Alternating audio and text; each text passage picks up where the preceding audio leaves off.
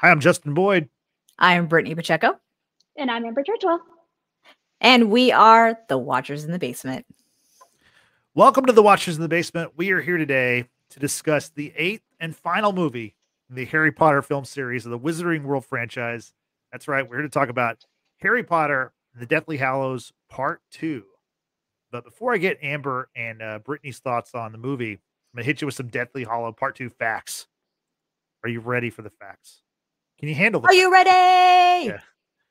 So, okay. The movie was released July 15th, 2011.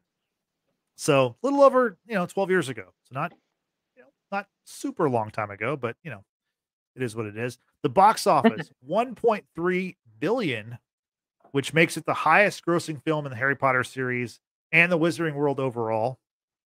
It was also the highest grossing film of 2011. And at the time of its release, it was the third highest grossing film of all time.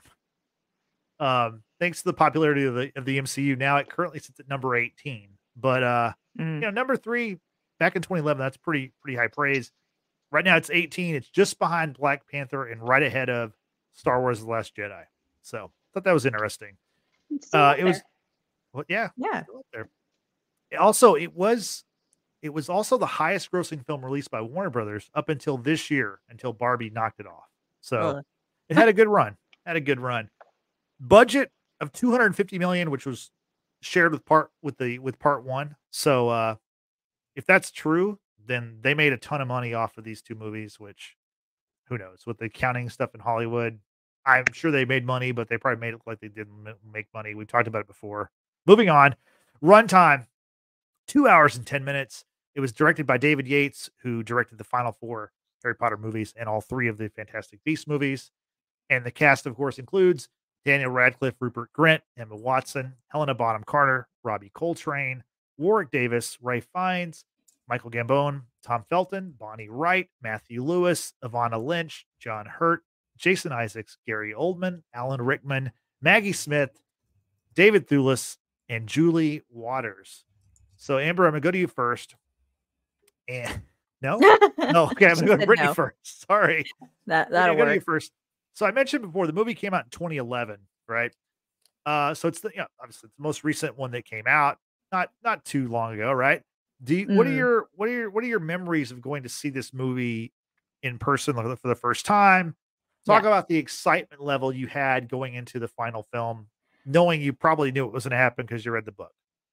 Of course I did. I mean, yes. I mean, I know there are fans out there who have only seen the movies and enjoyed it probably just as much as those of us who read the books and what have you. But because we obviously read the books, we wanted to see what was going to be kept in part 2, how they were going to adapt for certain things and what have you. I'm also kind of getting roasted a little bit for my response to Barbie. Christian from McDorks is in the chat. Appreciate you being here. Barbie was a great movie, he says. I'm sorry. I haven't seen it. It's entertaining. It's entertaining. Okay. Yeah. Wait, you've seen it? I've seen it.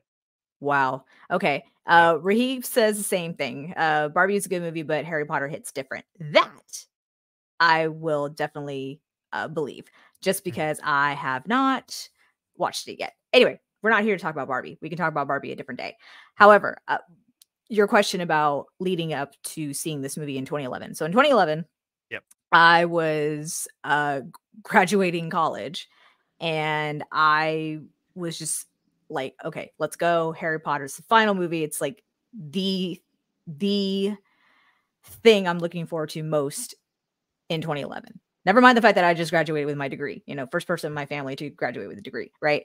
But I wanted to see the final battle between Harry and Voldemort. I wanted to see the epilogue. I wanted to see just so many different aspects of what was in the book. And granted, of course, for time purposes, you don't get every single detail, what have you. The big reveal, I think, about Snape was probably right up there along with the final battle and the epilogue, of course, because I wasn't anticipating that in the book. So I wanted to see how they were going to do it when the movie came out. There was a lot of kind of leaked sort of footage about what the actors looked like aged up, and it was not well received. I think because of that, the studio had to go back and like reshoot some things because they tried to, I can't even remember how they tried to like age them up. It wasn't good. Yeah, So they tried CGI. They tried to do yeah, they tried to, yeah, like, and why? Like, why would you do that to them? But right.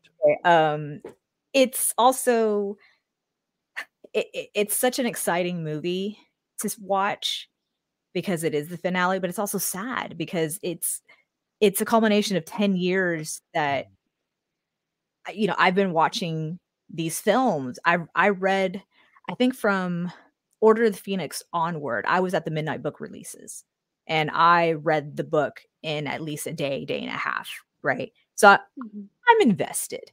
But to see the final movie was just I was ready for it, but I wasn't ready for it. I wasn't ready to say goodbye to Harry and the Golden Trio and Hogwarts and things like that. I was ready, but I wasn't. So, Amber, dare you tell us your thoughts? Because this came out the day before your birthday in 2011?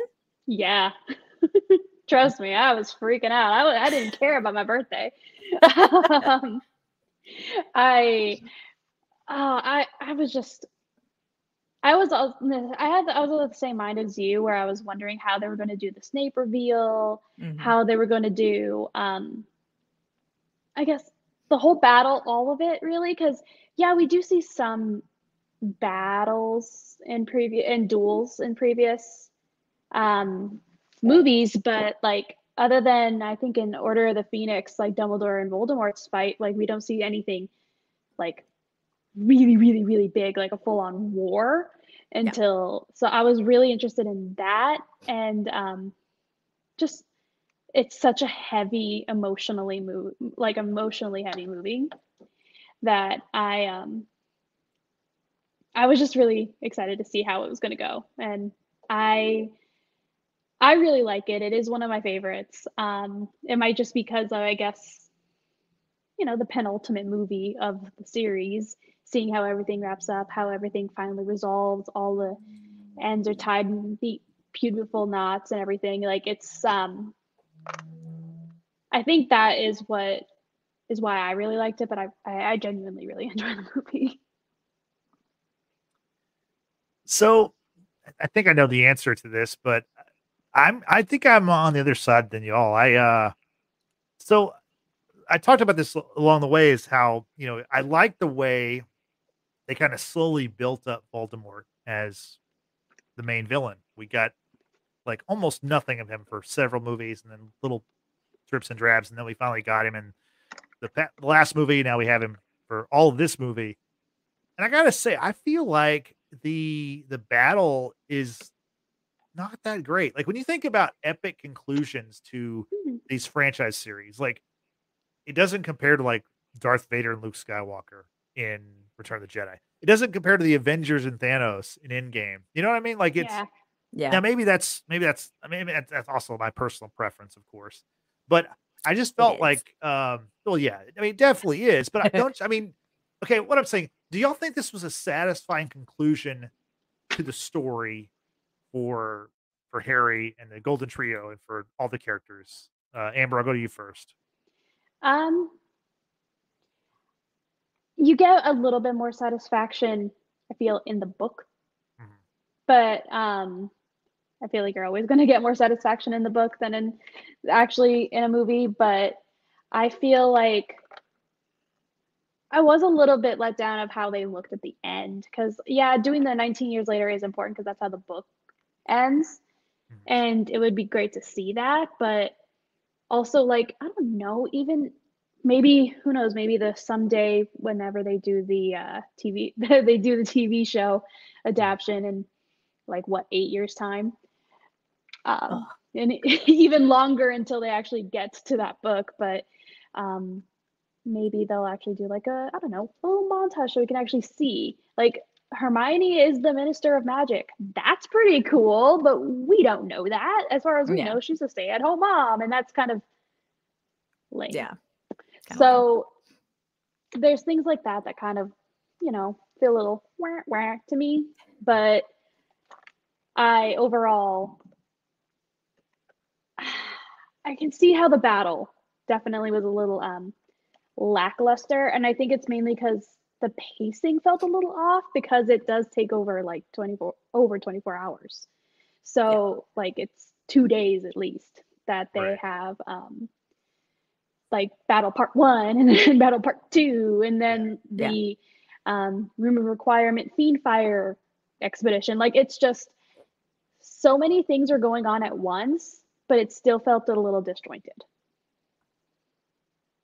So I think with your question, Justin, about the final battle between Voldemort and Harry, the movie did a lot of things that obviously were not in the book, especially with Harry being chased down by Voldemort. They're going up like the clock tower and things like that, and they kind of like start they grasp onto each other, and because Voldemort can fly, right, you know, with black smoke or wispies, whatever you call it, that's something that was not included in the book. I don't recall. Yeah. It's no, it was not. And okay, it yeah, weird. it's been it's been a really long time since I've read the book, let alone even listened to the audiobook. But so they did some things visually that were supposed to be a little bit more compelling and a little bit more jarring, I think.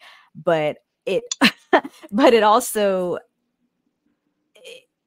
the actual final courtyard like battle between the two, you have the Elder Wand against Harry's wand, which is, you know, Amber so eloquently Vanna White demonstrating here, right? It's Draco's. Oh, what did I say, Harry? Sorry, it's Draco's. Yeah, you're right. Because Harry's wand is not there. We're going to talk about that later because I know Amber's going to have some feelings about. I have all the wands that we see in this movie right here. Oh wow, here we go. Yeah, I have a lot of feelings, especially about the Elder Wand at the very end of this movie, because oh my god, it did not happen like that in the book. Let's talk about it now. Just go through it. Okay, so going quickly in the chat though, Christian shares it is anticlimactic just a little bit, but still loved it. I mean, Dumbledore also attacked Harry, and that wasn't in the book. If you're talking about Harry, did you put your name in the goblet of fire? Like, yeah, that was wild. But so talking about the big change, especially with the Elder Wand, you have the most powerful wand that's ever been created in Voldemort's hands. He's thinking he's inevitable, right, with this wand, and it's not responding to him. It's not working for him because he thinks, oh, because Snape was the one who killed Dumbledore, Snape is the true master. No, that's not really the case, because we do learn that because it was Draco who disarmed Dumbledore the night that Dumbledore was killed, the powers transferred to Draco. But then when Harry fought Draco at Malfoy Manor and disarmed him, the loyalty changed as well. So like Draco's wand then became Harry's, but also the power of the Elder Wand transferred to Harry as well, which is like, I think that's really unique. I don't know how many people out there or how many wizards out there would actually have like two wands that would be loyal to just one person, right? It's wild. But what happened, what Harry did to the Elder Wand, Amber. Well, I was going to ask, Amber, like, how did you feel about that? Oh like, my God. Like, would you ever do that? Oh my God, my hair. No. No, I'm not even going to pretend to pantomime snapping a wand while it's in my fake wands are in my hand. No, like I won't even do you that. Have a chopstick? No, it's fine. Don't worry about it. So would you just take the wand and rule the world forever, or would because like Harry does it because it's like the good guy thing to do, right? I am personally of the mind that this wand is tired. This like because mind you, in Ollivander we see it in the first movie, in the first book, and we see it throughout the entire series, but it's prevalent in this one, and Ollivander says it again in the beginning, that the wand chooses the wizard. The wands are semi-sentient. They make their own choices and their own decisions, and this guy in the past was won by death, but it chose to go with Harry. Well, technically it chose to go with Draco from the disarming, and then it chose to go with Harry, and so it didn't want to harm Harry. So I think this wand is tired. I think it just wants to it wants to retire. Let it sleep. Bury it. I personally, if I was Harry, and I've seen some people do like fan fictions and like fan canon, I guess, fanon, about Harry should have just buried the wand and just as it was, buried it. Nobody's using it, nobody's touching it. And I personally would have done the same thing because like Harry would not be the only person who would know where it was. And he's never going to tell anyone. But what did he do in comparison from the book to the movie? He snapped it. And no, but what did he do in the book with the wand? Oh, repaired Holly and Phoenix. Yeah. So Harry used the Elder Wand, the most powerful wand in the world, to mend his broken wand, the wand that chose him when he was 11 years old. He was able to fix his wand, and then he goes and no one's going to use the Elder Wand ever again, right? No one. Nope. Because he does return it back to Dumbledore's grave, right? And it's buried with him, right? So I'm like, that's just poetic. That's, to me, that was the way to do it. When I was watching in theaters, Harry had the wand and said, "It's mine." You know, Ron, what are we going to do with it? We like, I'm just saying, it's the most powerful wand in the world. Harry turns, snaps it, tosses it into the fucking like moat. And I'm like, yeah, what are you doing? I'm upset about it because this is why he was not meant for Ravenclaw. The boy is stupid. Well, that, and then also he didn't fix Holly. Like he didn't fix this guy. Like it just. Why did David Yates and the producers decide to do this? I will never understand. I don't know what the shock and awe was. Okay, not awe. The shock was there. Sorry, my hair looks crazy right now. Oh, I gasped and I like literally flinched. I was like, Yeah, right, exactly. So it's just like, what are you doing? I understood. No one's going to be able to use this wand ever again. Break, toss. Bye-bye. Fix your wand, Harry. Do you really want to use Draco's wand from here on out? You dummy? Like, why? So I'm done. Two things. I agree. He should have taken the wand and buried it in the sands of Tatooine. That's how it should have ended. Oh my God. And then what, say that he's Harry Skywalker? He's Harry Skywalker, yeah. That's another franchise. No. God. No, but seriously. I'm not happy about it, but it's pretty funny. Right. So he breaks the wand and tosses it. Wouldn't that be a great setup for like the next movie if somebody's like just wandering down and finds it and goes, "Oh, what's this?" Someone's wandering, Justin. Wandering. There we go. I didn't put that together. But if someone did put it back together, is that possible? And wouldn't that be kind of a cool way to like restart the series? Amber, your thoughts?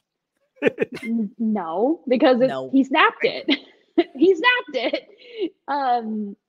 This wand is, that we know of, the only wand that's powerful enough to mend a wand.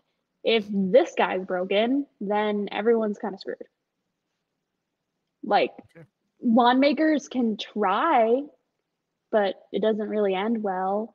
And I know that they can like replace cores, because like for unicorn core wands, they can actually the core itself, like the magical, I guess, unit inside of the wands can actually die.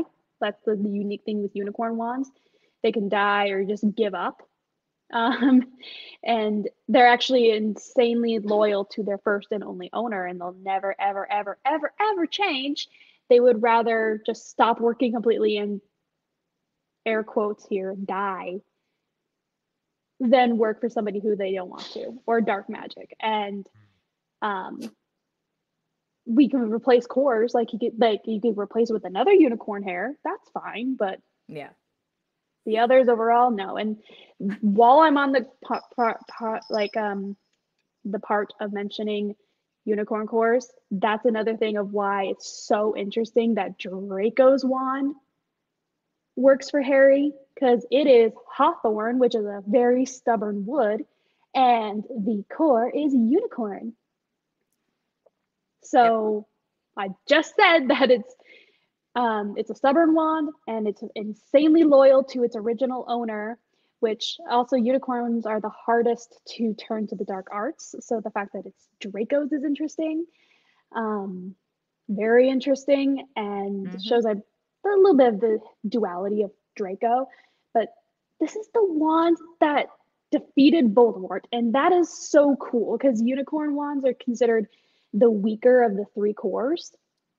This is the one that defeated Voldemort. I have very strong feelings about Draco's wand, but I just wanted to mention that. With Harry's trusty go-to spell of Expelliarmus, like that's his baby right there. Like that was Expelliarmus, expel, this and that. And also, fun fact, the wand that is Draco's, as Amber just showed everyone, if you're watching here on YouTube, that was actually the first official wand I purchased when I visited Harry Potter, or the Wizarding World of Harry Potter in Orlando. Just because, for one, I'm Slytherin, if you haven't, noticed by my robes. Really? But two, no, not at all. But two, what I really appreciate about Draco's wand, not that we're going to start really talking about wands. For more information about wands, go to Amber's wonderful YouTube channel. Thank you. What I love about Draco's wand is it's so simple. And to me, it's the only wand I think that really didn't change from the first two movies onward, right? Because all the other character wands changed. They had like some sort of texture or some sort of decorative element to it. They had like, it was more personalized, whereas Draco's like stayed the same. And I think because I'm such a creature of habit and I'm like really plain Jane about it, I was really drawn to that wand because it's when I think wand, I think Draco's wand. Like that's what that reminded me of. Kind of, it was lost on me that it was his wand that actually defeated Voldemort. So that's huge. That's like crazy because his family were big supporters of Voldemort. They were Death Eaters and they were, pure blood this, pure blood that, although they followed a half-blood, which is hilarious. But yeah, it's great facts, Amber, pointing that out. Listen, y'all, again, go follow Amber and her YouTube channel, all of Amber's wands. Learn about the wands from the Wizarding World. There you go. Yes, please. She definitely knows what she's talking about. So, oh yeah, that's why it's always great to have her on the podcast. Yep. Just a bit, a little bit. So, anyway, sticking with Draco, I have a question for y'all because I didn't really understand this. I've now seen this movie 3 times, so give me some credit. I watched this movie twice the past couple of days. So, toward the end of the movie, when Harry is playing dead, right before the final battle, the final battle, or however you want to describe it, there's a part where, they ask, Voldemort asks if the boy's dead, meaning Harry, and Narcissa Malfoy, which is Draco's mother, goes over to Harry, sees that Harry's like is like breathing, or he's like there's some facial movement going on, and she says, "Draco, is he alive?" I don't see Draco anywhere in the screen, right? And then then she turns around and says, "Oh, the boy is dead," and then of course Voldemort's celebrating and everyone is devastated. So explain to me what's happening there, because I know we saw Draco earlier in the film where Harry decided to save Draco when they were on the brooms and the fiery stuff and all that. But just walk me through like what's happening there, because I did not really understand. Like, is she actually talking to Draco, or is Draco like working through her? What's going on? No, you're. Brittany, do you want to take it, or do you want me to? Yeah, I mean, I can. You can. Yeah. Pick up wherever I may leave out something. You can tag her in. Yeah. Tag team, right? Ultimately, no. I like your way of thinking, but it's far simpler than that. It's a mother's love, right? Narcissa is concerned for her son. I think at that point, for Narcissa, who may not have been fully invested in being a Death Eater, or a supporter of Voldemort and what have you. I think she's finally like done with it all, right? She's seen what's happened, what it's cost a lot of people, and all she really cares about is getting her and her family out. And she wants to know from Harry, because she could see visibly, like, okay, he's clearly alive, like he's breathing, you know, he's not cold to the touch or that kind of thing, right? He's alive. So that's why she's asking him, is Draco alive? And Harry does make like kind of like a little nod, like a very subtle nod, like saying yes, he's alive. And she has two options. She could either say yes, he's dead, or no, he's alive, and Voldemort can come in and kill. But for her, I think this was her way out. She needed confirmation that her son was alive, and she was going to get to him one way or another. Because when the march to Hogwarts is happening, Hagrid is carrying Harry's quote dead body for the whole world to see. It was Narcissa who said to Draco, you know, from across the courtyard, Draco, come. And he walks over. Voldemort awkwardly hugs him, which was totally not scripted. And great. It was great. It was just really creepy. But Tom, just kidding. Draco walks over to his parents.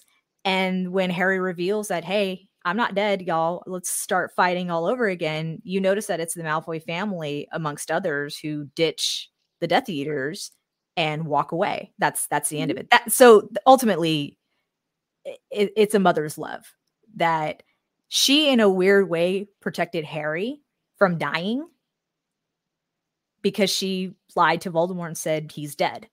So, yeah. And an interesting point too is to kind of confirm that she wasn't really a follower of the Dark Lord truly. She was just kind of doing what she could to save her husband and her son. Was she never got the Dark Mark. She was officially never really a Death Eater. She was just involved with that because of her husband and her son, and that and her is just sister. Another confirmation. And her sister, yeah. And also, we don't really have confirmation of it, but it's a very popular kind of fan assumption that because we know that Bellatrix and Draco are Legilimens, that was kind of how she lied to Voldemort, because Voldemort is a very strong Legilimens. Like he explain for those who may not be aware what Legilimens are. Yeah, like me, I have no clue. Sorry. Yeah, it's okay. Legilimens and Legilimency and Occlumency are the reading people's minds and protecting your mind, respectively. So if you are a Legilimens, you can infiltrate people's minds and basically read their minds. And if you and kind of going hand in hand with that, you can learn how to fortify your own mind from other Legilimens. And that's actually what Snape was supposed to be teaching Harry in the past couple movies, like to try and learn Occlumency to protect his mind from Voldemort. And that didn't work out. But Snape and Dumbledore and Voldemort are strong Legilimens. They can read people's minds. So a lot of people who hadn't read the books and didn't really know that were like, how did this woman lie to Voldemort's face? And he didn't catch that. And then also he's, is it really just him being cocky and being like, I did it, and not really bothering to check, which seems like a real fatal mistake? Or which is possible. It is possible that he could have done that, but I feel like because he's weakened too. I mean, he just killed the unintentional Horcrux that is Harry, and making him very vulnerable. I mean, the last thing left was Nagini, but continue. Yeah, so it's just the popular just fan assumption. I don't really technically think it's a theory, is that she is just like her sister and just like her son, good at Occlumency and Legilimency, so she was able to protect her mind, and he wouldn't have been able to tell anyway if he had tried. Yeah. Real Real quick, and I think that's interesting. Real quick in the chat, Amber, Christian has a small request. He wants you to say Bellatrix again. Bellatrix? I heard it too, Christian. I know what you're referring to. There was a little bit of an accent when you were saying Bellatrix the first time you were speaking about her. It's fine. It's fine. Bellatrix. Bellatrix. Jeez, guys, let her be. I mean, we can't all be perfect like me. So let's oh Lord ease almighty. up. Ease up. No. Didn't even know what legitimacy is. I mean, I know. I Boom. I know a lot more than I did know about Harry Potter before we started doing these reviews. Forced proximity. Well, I've done some research. I watched the movies and he's a journalist. That's what happens. Yeah. So anyway, back to the movie. So while I thought the final battle between Voldemort and Harry was kind of anticlimactic, I do think the Snape stuff is really good. And Brittany, I want you to just walk us through kind of the Snape's kind of his run in this movie. How obviously he meets his demise, and then we get the revelation through these visions with Dumbledore. And to me, that was I'd forgotten about that Dumbledore was actually dead, because on a previous podcast when he died, I was like, yeah, he died. Cool, but God. He was dead. So yes, he was. I feel not as perfect as I should be. But Brittany, walk us through Snape's run in this movie.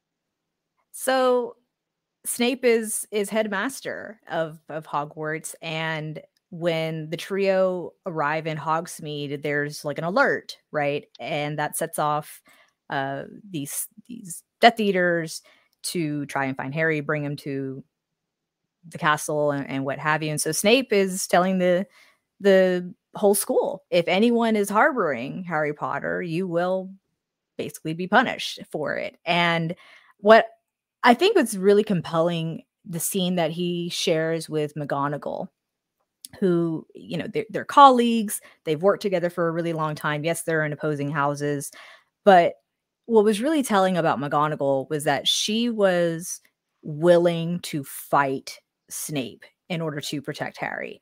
And what you have to carefully notice, and I'm not sure if you caught it, Justin, is that every time that McGonagall would cast a spell onto Snape, he, deflected it, right? But he also knocked out the two, what are the two defense against the dark arts teachers, quote unquote, the Carrows, their brother and sister. They're standing behind Snape as McGonagall's coming after him. So he knocks them out because I think he knows this woman is a force to be reckoned with. She will knock you out, and she will potentially kill you. So he kept all the attention, kept her attention, right? But he never attacked. He never fought back because he deflected, right? And so if that wasn't kind of telling about his character, his true nature, really, you really wouldn't know that. It does happen fast in the movie. It happens fast. It does. And it looks like he gets scared and bounces because she steps up. Yeah. Because McGonagall, you're made to believe. Right. In this movie, she not only does she step up to challenge Snape, but she also is kind of the protector of Hogwarts. She casts this spell and brings Fear totem locomotor these statues to life to protect the school. So I've always wanted to use that spell.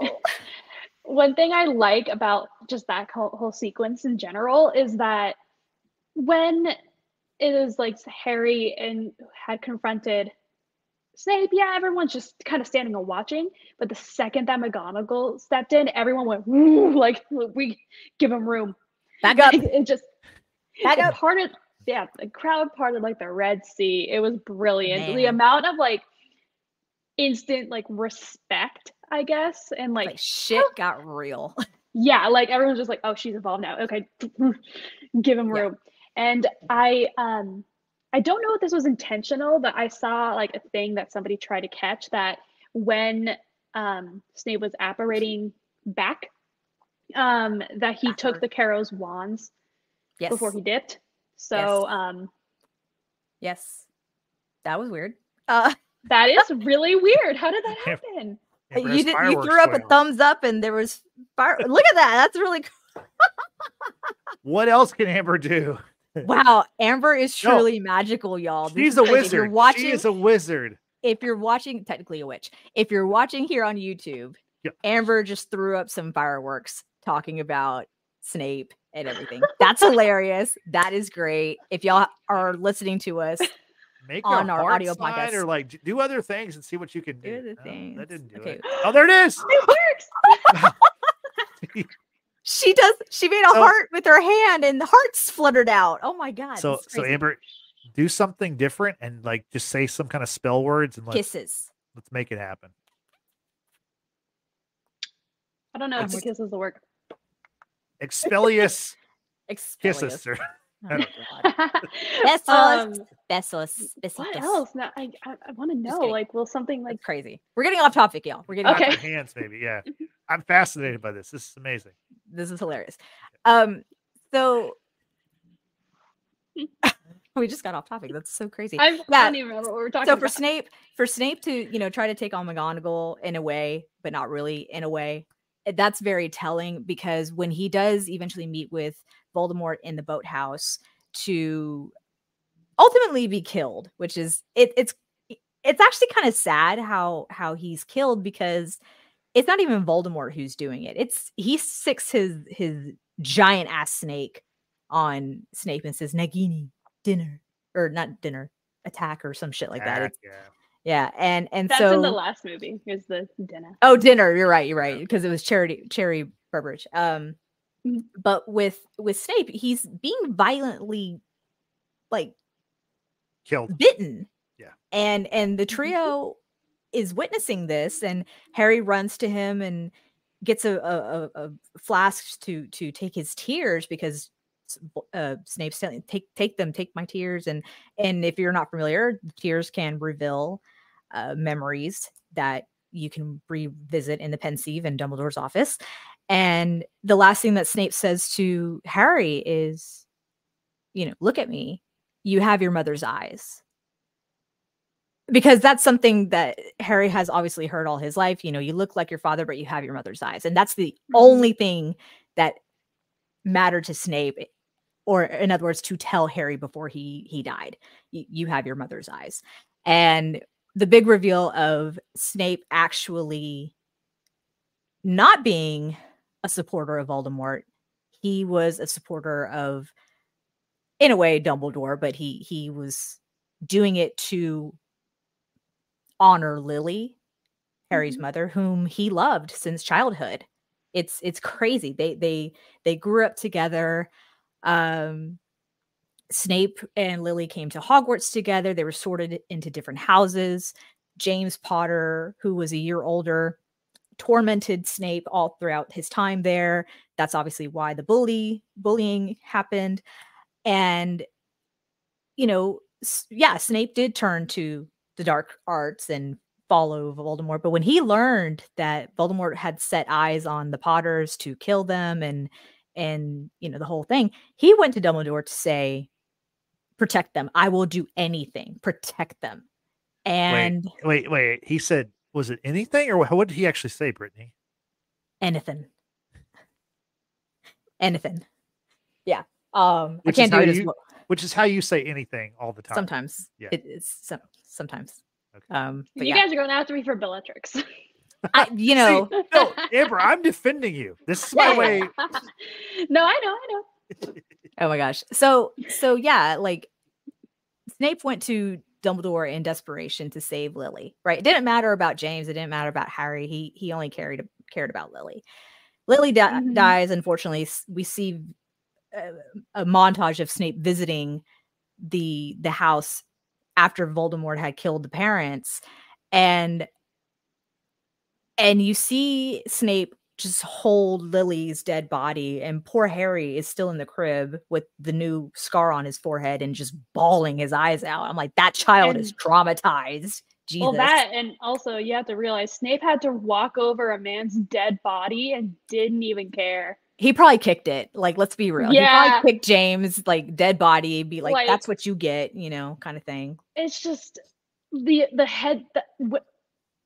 logic behind that. Like, I have never, granted, I didn't experience the same kind of like life experiences that Snape did, but I could never imagine just letting a baby be screaming like a foot away from me just so I could hold a dead woman's body. And it's like, I just flabbergasted. Yeah. No, it really is. So because of those events, and you don't get this from the movie, you get this all in the book. It was Snape who had overheard the prophecy being told from Trelawney, which was from a few movies ago.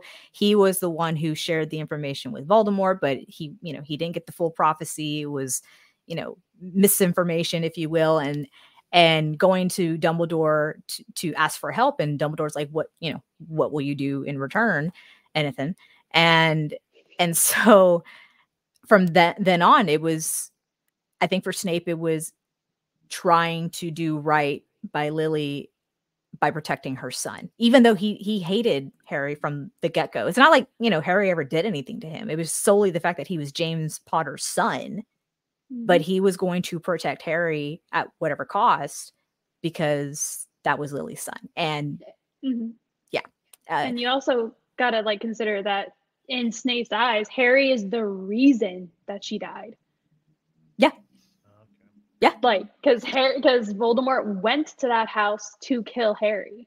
And the whole deal, the whole agreement was that Snape would not, the whole reason that the love protection even works is because he got Voldemort to agree to not kill Lily.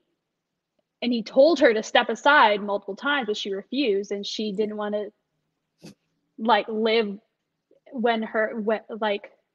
she didn't want to step aside and have a man just kill her baby. So Voldemort did kill her, and that's what the love protection means. It was a genuine love sacrifice for Harry's life, and Snape just thinks that in his mind, every time not only does he see his worst enemy and the biggest loss of his life, because the love of his life went to his childhood bully. So just everything that could have gone wrong in this man's life kind of did, and Harry's just a reminder of why the love of his life is dead. Yeah. No, and that's fair. I mean, really, the prophecy actually could have been about Neville, because Neville was born the day before Harry. So before. You're right. I got it backwards. As the seventh month dies. I forgive you. But with all that being said and done, you kind of, on the other side of that coin, then you have Dumbledore. You have Dumbledore, who raised Harry as a pig for slaughter, as according to Snape. I've had feelings about this. Oh my God, the feelings. Crazy. Oh, before we jump into that, though, I do want to just kind of wrap this up about Snape. Hit me. Snape's love for Lily ran so deep that his Patronus that he cast was a doe. A doe, a female deer. That is the same Patronus that we saw in part 1 that guided Harry to find the sword of Gryffindor that was in the frozen lake. The doe is also the same Patronus as Lily Potter's Patronus, which was the partner to James Patronus, which was a stag, which is also Harry's Patronus. So again, Snape and his love for Lily, crazy. And the fact that all-consuming, that's a great way of putting it, but how he still aided Harry no matter what, still, in his own way loved Lily and did whatever Dumbledore asked of him, which leads me to my problems with Albus Percival Wulfric Brian Dumbledore. Damn that man. Jesus. Like you can't help a brother out. You can't help the kid out. Like you send him on this journey to find these Horcruxes. You don't tell him where they are, what they actually could be. Like Hogwarts founders, like you get 3 out of 4 that are belongings of the Hogwarts founders, which is the locket that belonged to Slytherin, the Ravenclaw diadem, and the cup from Helga Hufflepuff. Didn't get Gryffindor, which I think is hilarious. But Dumbledore, like, he knew so much. And as Amber said, he could read people's minds, right? He, whatever. Like, help the child. Help him. And he knew that Harry was the unintended Horcrux that Voldemort made. And yet he needed to stay alive to die at the right time, and that Harry needed to willingly die. Recall the snitch saying, I open at the close, after Harry, touched the snitch to his mouth, right? And I'm just like, oh my God, you are the most horrible person that ever existed. Brilliant in his own right. Powerful in his own right. Horrible person. Change my mind, people. Change my mind. Albus Dumbledore, horrible person. Amber, thoughts? I'm not going to change your mind because I agree. I am not quiet about my dislike for this man. Because it's not even just Harry, and that's, I think, what's even more devastating to me is that he just uses and manipulates people, everyone around him. Like, he knew Sirius Black was innocent. He didn't say a word. He let that man rot in Azkaban for 13 years. And it's that just because Sirius was not useful to him. He had no use for him, so he didn't bother saving him. He could have said something because he has massive sway over the Wizengamot. Yeah. Didn't say anything about that. And then he obviously used Snape for Snape's entire rest of his life after they were 21 when they died? So Snape would have been 21, 22. Yeah. Yeah. He ruled over this man's life. And used and relied on him so much. Mm-hmm. And that not only that, but he does it for everybody. If he has use of you, he will just eat it up and never give anything in return. Because you're pieces in chess to him. You're just pawns for him to move around. He does say in I guess the afterlife with Harry, because I grew to care for you. Yeah. I grew to care for you and stuff like that. And it's bullshit. Then just help him. I understand Harry needs to be under his, he has to live with the Dursleys because of the blood magic that was keeping the love protection alive. I understand that. I don't like it, but I get it. Yeah.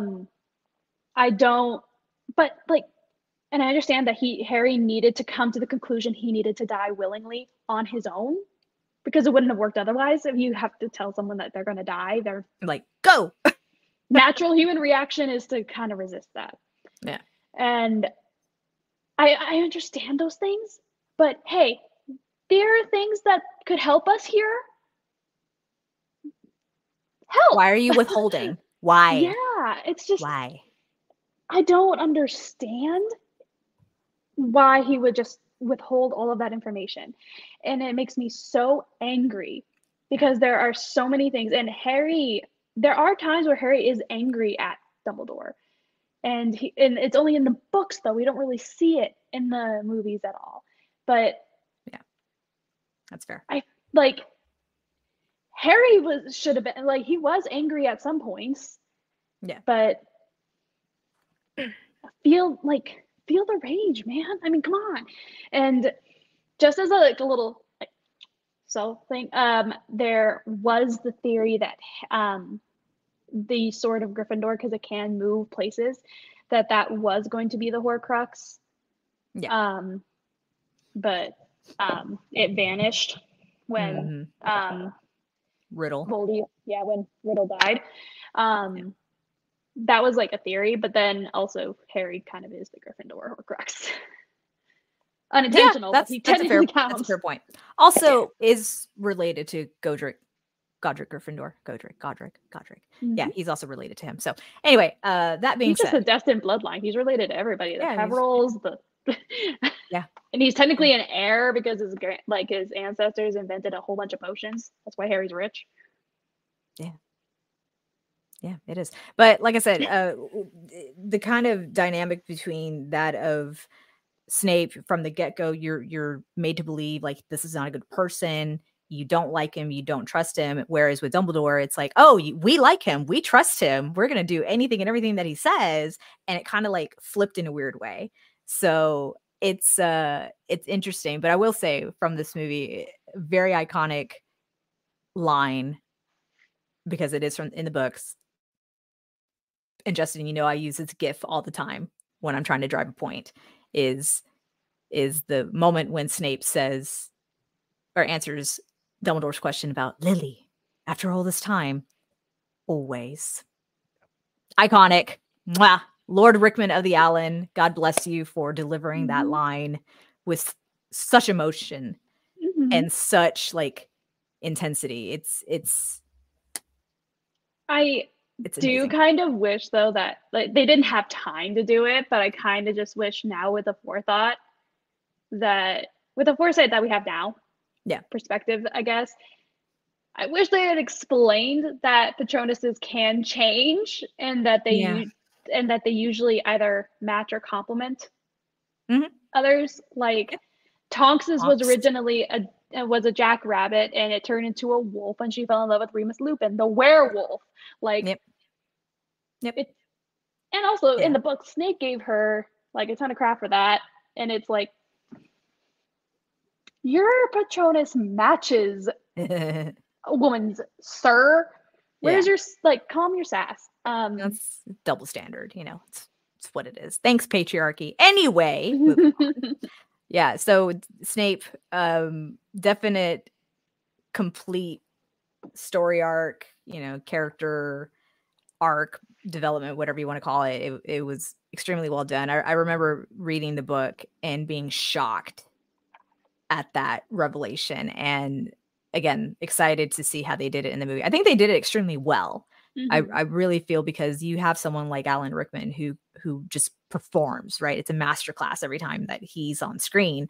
And for you to feel some type of way about kind of hating a character, and then you see why he did what he did and who he is as a person, really, all because he loved someone.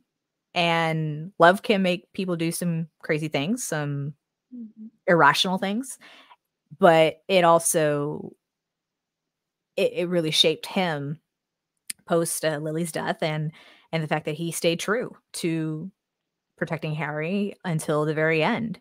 And so much that Harry named one of his kids after him, And wild. Dumbledore. And Dumbledore. Yeah, you're right. Yeah. So before we move on, there's one more thing in the chat from Rahib about some fan fiction. Are y'all familiar with this? So he I asked, have not. Did you guys read the fan fiction about that in the end battle? The Nagini swaps with Harry, and Nagini was in Harry's body in the end. I think you mean Snape, maybe. Oh, Snape. Okay, not Snake. Okay, got it. Snape body swaps with Harry. Either way, no, I haven't heard of this fan fiction. I'm not sure how I'd feel if it ever played out on the silver screen or even as a any sort of production. I feel like that'd just be weird, personally. But I don't see it ever happening because they wouldn't have had the foresight for it, and then also the only quote unquote body swap that we really have in the wizarding world that we know of is is Polyjuice Potion. Right, Polyjuice, yeah. Yep. Lost Amber for a brief second. Her briefly. Yeah. Yeah. There you go. Sorry. All right. No, you're good. Yeah, you're right. Polyjuice Potion is the way that people can body swap. We saw that with Moody and Barty Crouch Jr. And we would see it eventually again with the trio when they infiltrate the Ministry. So yeah, it's a thing. Sorry, I think No, you're good. Back. You're good. You're good. It's just that I think is the polyjuice potion. So I just don't really think that would be a I don't really see it. It's a stretch. Working out. It's a stretch. I don't think. Yeah, it borderlines like possessing someone. So it's like, it's wild to me. So Rahib says that he is in Oxford. It's everywhere. But if you had the chance to write a fan fiction of Harry Potter, how would you write it? That is a great question. I'm not sure I could write anything that could support what the author has given us, just because I feel that she created such a world that was from her personal life and experiences and trauma and what have you. And I don't know if I could top that. I really honestly don't think I could. Amber, could you write your own fan fiction of Potter?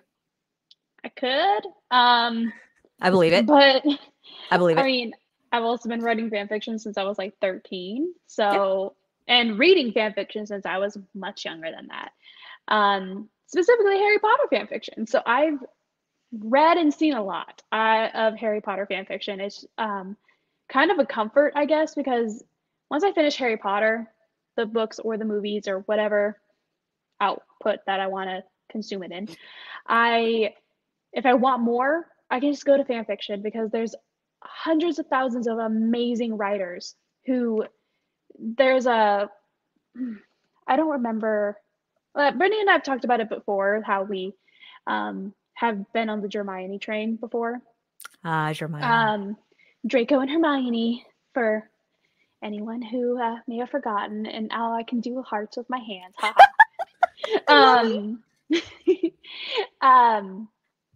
Now that I remember reading this fan fiction ages ago, I think it's called The Disappearance of Draco Malfoy. I might be wrong.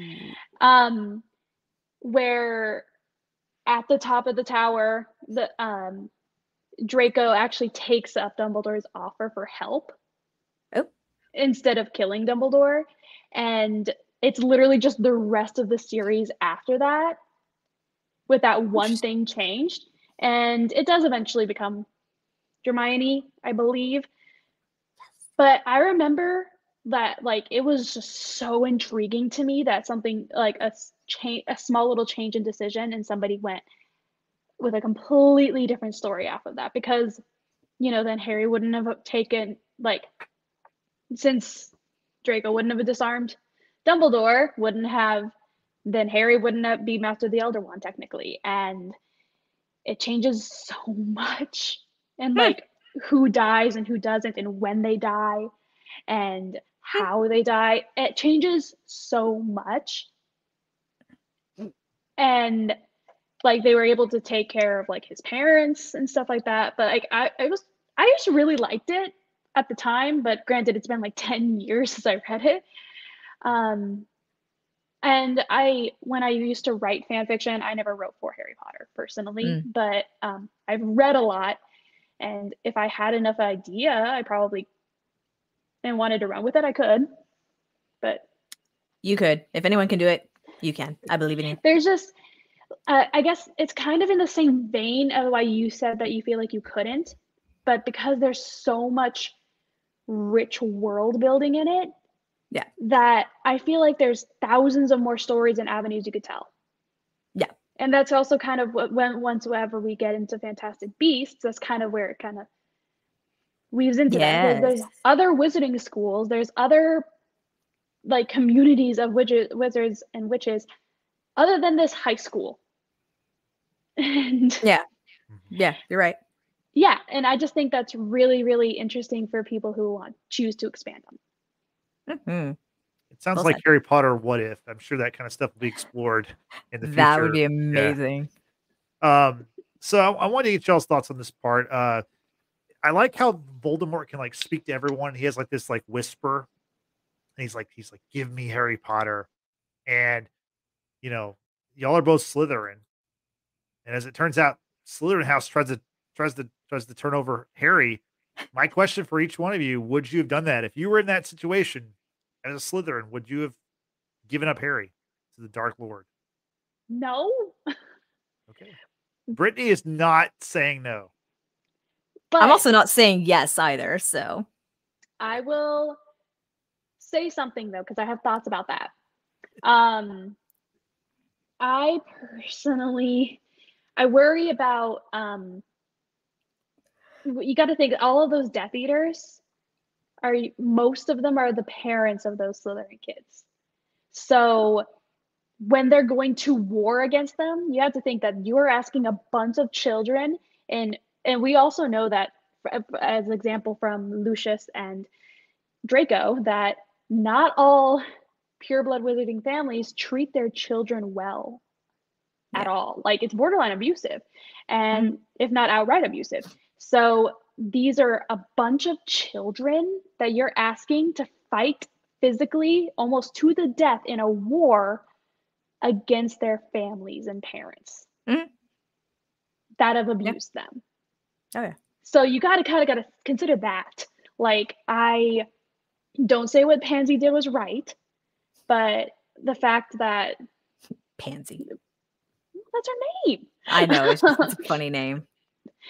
The fact that Pansy made that decision, I don't really agree with it, and that I also don't really agree that McGonagall, judged the entire house based off of Pansy's Actions, one yeah. action. Yeah, I don't think that should have happened, but I'm not really surprised that they did that.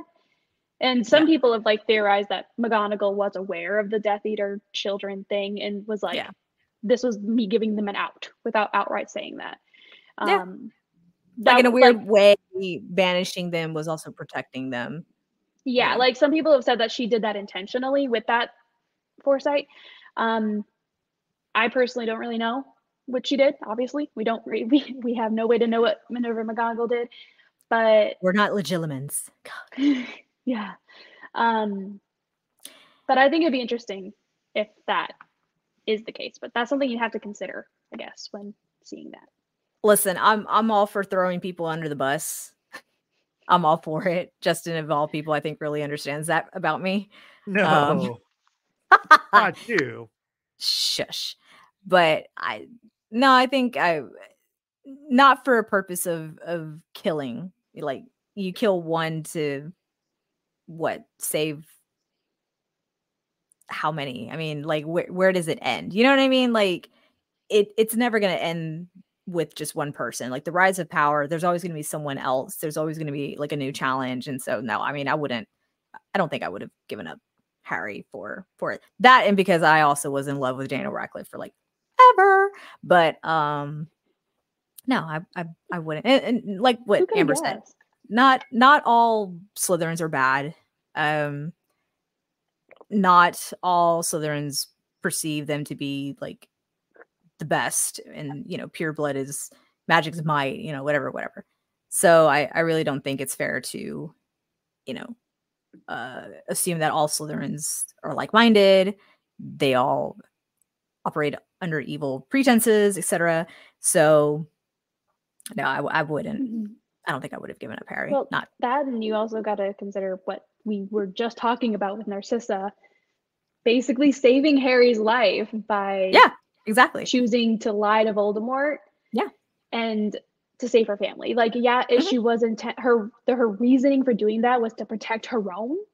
Yeah, but that's kind of a core thing with Slytherins is we want to. Yeah, we do. We can be brave like Gryffindors. We can be clever like Ravenclaws, but we can work really, really hard towards our goals like Hufflepuffs, but we do all of that to protect our own and that's not just our house. That's anyone. That's why I'm so violent in the fact that I will die and punch a person in the face for Hufflepuffs, because I love Hufflepuffs. She will. It's just that's how Slytherins operate. You can't. Yeah.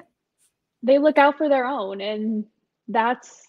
I feel like the whole process of being put in houses is all like-minded people in one area, and of course those traits are going to just be heightened by that because they're growing up for 7 years around like-minded people. So a group of teenagers and preteens who want to protect their own around others who want to protect their own and get that drilled into their minds. Of course, they're like, should we at least consider listening to the murderous tyrant? Like, yeah. No, you'll have the right answer. I just had to ask the question. So, but if we're talking about the one and only member of House Slytherin, I mean, we got to negotiate. What's in it for me? You know, like well, we have to talk turkey. Me and Valdi, me and Tommy Rids. We got to get down and discuss what's going on. Rid. No, of course I wouldn't do that. I would obviously help save the day, as I often do. Sure. The hero, the watcher. You got some Gilderoy Lockhart cockiness going on this episode. Yo, oh my god. No, it's. I can't unsee it now. I'm just being silly. Like, come on. Oh my god, he's gonna win the Charming Smile Award. Well, much like, I mean, I pretend to be brave, but a character who was actually very brave in this movie was my guy Neville. He played a huge part in this movie. Let's kind of walk through, you know, his moments in this movie, because he really, I mean, he hasn't really had that much shine in this series until this movie. Brittany, take it away. Tell us about Neville Longbottom and his run in this finale. Neville stepped up. I mean, from the moment that we got to see him in part 2, it was through the Hogshead, which is owned by Aberforth Dumbledore, aka Albus Dumbledore's brother, y'all. In case you didn't know that, Aberforth has been helping the students in Hogwarts and sending them care packages, if you will. There was a tunnel that was built from the Hogshead to Hogwarts because all the other tunnels had been closed up. And Neville has kind of taken charge of the other students while the trio have been away. And it's really cool to see, because Neville, as a character, he's someone who's always been so unsure of himself. He didn't even know if he really was a wizard at any given point because he was a late bloomer. He was using his father's wand for the longest. And Amber can eloquently tell y'all that, you know, wands don't always respond well to, you know, other people because, again, the wand chooses a wizard. So that also didn't help Neville's confidence in being able to, you know, wield magic and use magic and what have you. But when he was finally able to get his own wand, he was given an opportunity to kind of step up and lead. He really like grew up. He really took charge, and he really, I think, shaped himself because, as I mentioned earlier, he potentially could have also been the chosen one. It could have been him that Voldemort was after. It could have been his family that was murdered the night, that one night that Voldemort decided to take action. Right now, it's really kind of cool to see that for Neville and his overall character arc. I thought it was kind of strange that in the movie they suggested that he was into Luna Lovegood, and you know, came out of nowhere, but it was really in left field. That did not happen in the books, y'all. Spoiler, it did not happen in the books. Talking about coming out of nowhere, the kiss between Ron and Hermione kind of came out of nowhere too. Oh no, that was in the books, of course, but but I mean, in the movie, it just kind of happens like out of nowhere. Yeah, so it actually in the books it happened in front of Harry. Ron's going like, on and on. There's a war going on. He's like, we need to save the elves. We need to like whatever. And Hermione just like loses it, and she's like, "Oh, Ron!" and just like flings herself on him. They start making out, and Harry's all like, "Really? We're in the middle of a fucking war here, y'all, and you're gonna now?" Anyway, yeah, it was. I don't mind how that happened. Yeah, I don't mind how it happened just because they took out SPEW from the movies. They did, so we don't know how like violently Hermione was in support of house elves being protected and saved and released from their slavery. Like we don't know. We don't know any of that in the movies. So if they had done it how it was originally in the book, it would have been a little bit more confusing. I think being more of an adrenaline excitement thing. I did like afterwards though, where you know he makes that rude, like, oh, maybe he probably went to the requirement. It doesn't show up on the map. You said that last year. And she's like, yeah. Like, she's just flabbergasted that he remembered. And then also that, like, because it's clever, it's smart. And it's just kind of little starstruck. And then he ends always up, the tone of surprise. Always the tone of surprise. And then later on in the room of requirement, he chases after after Goyle and Zabini, like, that's my girlfriend. And it's just it's a little bit sweeter than it is. The Neville with Luna, like, I don't even know the word that he says. It's not I'm mad for her. Yeah. Okay, yeah, he's mad for her, and he's like, I better, tell her now before, we'll be dead by dawn or whatever. And it's like, that was weird. But him standing up in front of Voldemort when everyone assumes that Harry is dead, right? We see his dead body. And before that, he picks up the sorting hat. It's completely destroyed, basically. But inside is the sword of Gryffindor, because as we should all know, Justin, the sword will appear. Way to call me out, but yeah, go ahead. Continue. Like I said, any opportunity I can throw someone under the bus, I will. Any worthy Gryffindor can use, or the sword will appear to any worthy Gryffindor. And at that moment, Neville was worthy, because he was about to stand up in front of the most evil of wizards to walk the face of the earth, and basically said, we're not going to bow down to you. We're not going to follow you. Harry died, yes, but there, he still lives in us. There's still a bigger fight to be fought, and it's not over. Pulls out the sword, to show like he's taking the lead in all of this. All hell breaks loose, and eventually he's the one who decapitates Nagini as it's going to attack. I think it's Ron and Hermione, and he just comes out of nowhere, comes swinging with the sword with this hell of a yell, and Nagini dissolves, and that's the last of the Horcrux that needed to be destroyed. Yeah, my guy Neville, man, proud what of him. A character development. And I'm gonna be real short with it, but because Brittany, you mostly covered it, but his father's one that he had to grow up with and was forced to use was also a unicorn core. No wonder it never worked for him. So loyal to its first owner. Yeah, it's so no wonder it never worked for him. So it's just stubborn.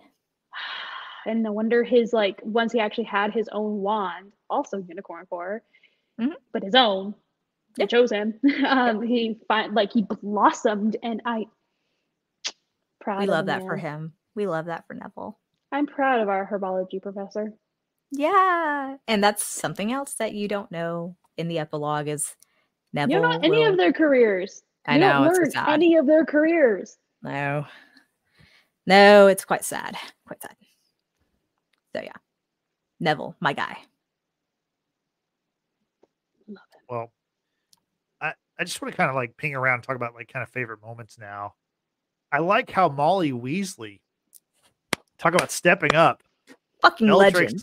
Bellatrix is attacking Jenny. Molly Weasley says, "Not my daughter, you bitch," which I got it. I did not remember that from my first time watching it back in 2017. Because you didn't. I was like, I watched it. Anyway, what did y'all think when you first saw that moment? Was that also in the book, I guess? Yes. Okay. Yes, I believe it was in the book. The book spoiled it.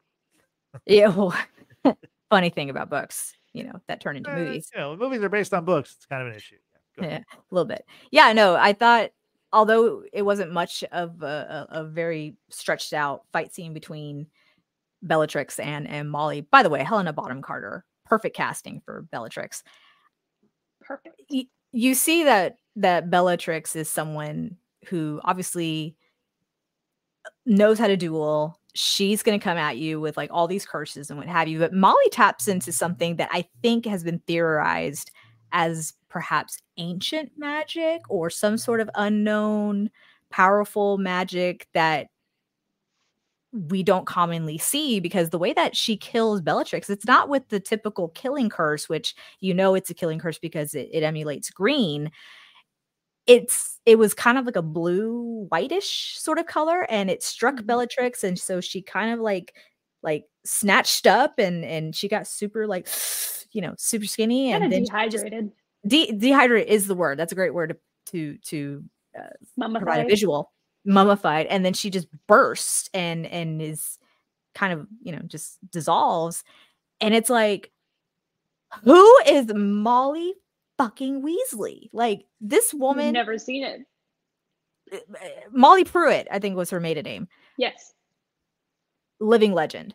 And I remember in the books, because Ginny's just not done well in the movies. Ginny's quite powerful in her own right. And I think she obviously gets that from her mother. She get it from her mama. And it's also, sorry, I had to tap into my hood side. Jesus. But the fact that Molly displayed, again, a mother's love. There's a theme here, y'all. A mother's love. What a mother will do to protect their own, right? She already lost one child in this battle. She lost one of the twins, and she wasn't about to lose her only daughter. So yeah, she was going to do whatever it took to protect Ginny. And if it means calling her opponent a bitch, so be it. So be it. It was impressive. I loved it. But I hadn't even considered it was ancient magic. I just kind of that's a great. I only say that now after playing Hogwarts Legacy and seeing some of the spells that are used with the ancient magic, because it's like, oh my God, that's very similar to what Molly did. So it is. You're right. You're right. She said I'm right. Sorry. No, I won't go into it like a tangent about it, but Molly's, that did strike me seeing in the movie. I was just like, whoa, because we've never seen something like that. It was really cool. It kind of struck me like how in I mentioned Avatar: The Last Airbender before. In Avatar: The Last Airbender, the only airbender that we see, because they can control elements, in the original series was the main character, the Avatar, and he's a peaceful being, and he would never have used his airbending in this way.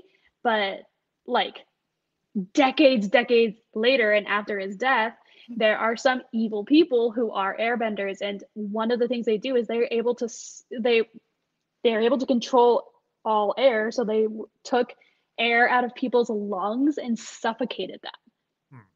Something I never even considered. I just remember my jaw just dropping. Where can I learn this skill? Well, I mean, and we see it in the original series of Avatar 2 that waterbenders can also blood bend, because they can bend the water in the body. Oh, much like our friend in Gen V.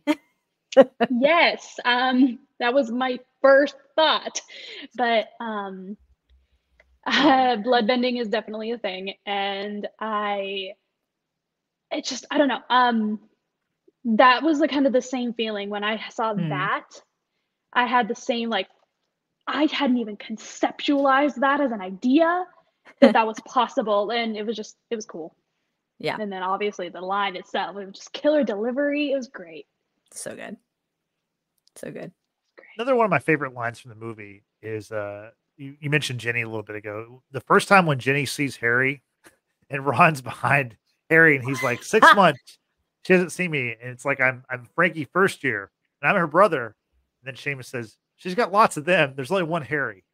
I thought that was funny. I thought that was a He's good not wrong. Yeah. Seamus comes in with some bangers of a line, especially when it kind of boom. Okay, he's a pyrotechnic throughout this whole series, and when McGonagall tells him, "Hey, I need you to do me a solid. Go blow up this damn bridge," and Neville is all like, seriously, boom, boom. And she tells Neville to confer with Seamus. He has a God, I can't say the words to save my life. A particular prolific with pyrotechnics or some shit. It was alliteration. And Seamus responds with, "I can bring it." Yeah, particular proclivity to pyrotechnics. There you go. Thank you. And Seamus responds with, "I can bring it down." It's like, yes. He's waited his whole life for this. He's like, this is my moment. In case does anyone notice, my eyebrows have grown back. Actually, it's very, very soon after that. It's I know for a fact Matt Smith has said that he really didn't Neville's actor said that he didn't really Matt Lewis. Matt Lewis, thank you. Sorry, I'm thinking of wrong actors. I'm in a Doctor Who mind.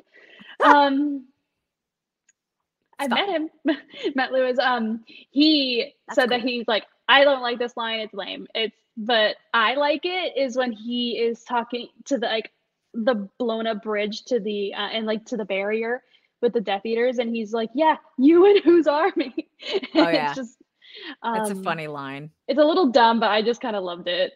But I feel like it's very fitting for Neville, considering like he's always been like a follower, and at that moment he's kind of leading this charge, and he's it's like a typical grade school kind of thing. Like, yeah, you and your mom, or you and whose army. It's like, yeah, it's very. I think it's very fitting for Neville to say something like that, and then once the Snatchers are able to get through the barrier that was protecting Hogwarts, and they're chasing Neville down the bridge, and it goes boom. Neville, like, you think he's lost, and he pops back up, and he's like, "That went well." Like, yeah, sure did, sure, just like he planned it. 100%. But Seamus was true. He could bring it down. He brought it down. He brought that damn bridge down. I also really enjoyed whenever Harry first returned to Hogwarts, and I believe it's Neville tells someone, "Get the word out." And this kid gets on the radio, and he's like, "We have a new weather report. Lightning has struck." I repeat, lightning has struck. I thought that was kind of a cool, like, little like code word way of saying Harry was back. And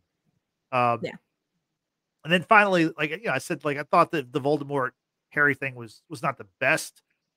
It could have been better in my mind, but I do think they had some great quotes. Valdi hit Harry with Harry Potter, the boy who lived, come to die. And then whenever Harry grabs Tommy Rids and jumps, he goes, "Come on, Tom, let's finish this how we started, together." Yeah. You have to say it right. Cool. Together. Yeah. Yeah. There you go.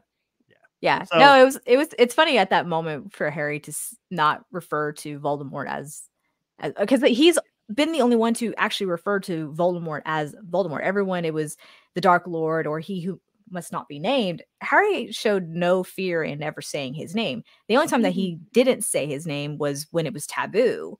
And if you said it, then you were going to be snatched by the Snatchers. It was a jinx. And at that moment when he's facing Voldemort, he's going to hit him where it hurts. It's like, he's going to call him by his true born name, which is Tom, named after his Muggle father. And he's like, "Come on, Tom." Like, that one would never respond to you. And he's just digging. He's just digging to irritate the fire out of T Rids. And, it's it's kind of fun. It's kind of fun to see Harry toy with like the most evil dark wizard to like ever walk the face of the earth. Well, I think it's also like a way for him to show like, you want fear and respect, and I'm not going to give you that. Bingo. I'm not going to give you the satisfaction of calling you by the name that you made out of an anagram in your diary. Like, I'm not going to do that. He canonically has a diary. Come on. It's like also Dumbledore did that too. Like, but also taught him is like he referred to him at, like, he would in public say Voldemort, but like whenever Tom speaking Riddle. directly to him, he called him Tom. Yep. And it's wonderful. Good on Harry. The sass. He is a sassy boy. Yeah, but he could have been so much sassier in the movies because he is so sassy in the books. Yeah. Fun little fact, though, because we mentioned that Harry was the unintended Horcrux that was created. When we see Harry with Dumbledore at the clean and white King Cross Station, we see that bit of Voldemort that had, been destroyed or what have you. That animatronic is actually really weird. It's part of the studio tour where you can like press little buttons and like maneuver it, and it'll wiggle. And it's just like, yeah, it's creepy. It's really creepy. But fun fact about Harry no longer being a Horcrux, it also meant that he could no longer speak Parseltongue, because that was the connection between him and Tom Riddle because of the Horcrux. And obviously he would not have any more connection to reading the Dark Lord's mind because the Dark Lord is dead. But yeah, his ability to speak Parseltongue is no longer there. It's also been suggested, because the fact that Harry was an unintended Horcrux, that was the reason the Sorting Hat was debating about putting Harry in Slytherin over Gryffindor. It wasn't because of Harry and he himself. It was he was reading whatever Horcrux lived inside Harry. Mm-hmm. And also his scar never hurt again. It never hurt again. You're right. Unless you want to count Cursed Child, but we're not getting into that. We're not gonna. That's not canon. We're not gonna talk about it. Mm-hmm. No. Well, I was going to ask you about that because of the 19 years later epilogue stuff. Mm-hmm. Do you think that that's where they could possibly go if they wanted to continue the story and maybe bring back the actors who played the characters? Is that the right move, or it's been suggested? Yeah, it's been talked about.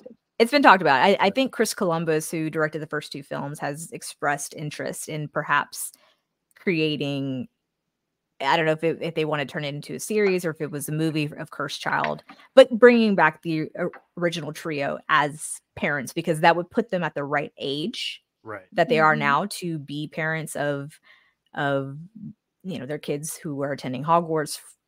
And I don't, for one, I don't think the actors are interested in it, truth be told. They said no. Yeah, they pretty much said, Dan for sure has said no. He's really parted ways with Harry, not because he doesn't love the films or he doesn't appreciate the 10 years that he spent doing it. It's like, we're grown. We're doing other things and what have you. But Emma too, I believe. I think she has said that she wouldn't. I think you're right. I think Rupert, if he has the only one. Anything, I don't know, maybe he could be swayed. But I don't think you're going to get it. I don't think you should get it, because I don't consider the Cursed Child to be canon because of reasons. It's also not written by the author for Harry Potter. It was adapted as a screenplay. They used elements that she said that she didn't like being used, which was like the time turner stuff. Yeah. It doesn't follow what happened in the stories about time turner. So it starts getting messy, and you're dealing with going back in time and time travel, that kind of thing. And it's a big mess. There's a big mess. So no, to answer your question, no, don't do it. I have seen Cursed Child, and I was hearing all over the place that reading it, terrible. Watching it, it's a beautiful, amazing experience. I still want to see it.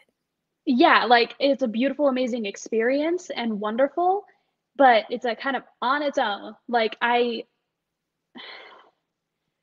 maybe it's because I'm so used to consuming fan fiction that to me it just kind of seemed like somebody just got their fan fiction budgeted. Yeah. Like yeah. it was Totally. That's just how it felt. And even though JK has put her stamp of approval on it, Harry is one of my favorite characters, and I don't see reality where Harry tells his own son, "Sometimes I wish you weren't my child."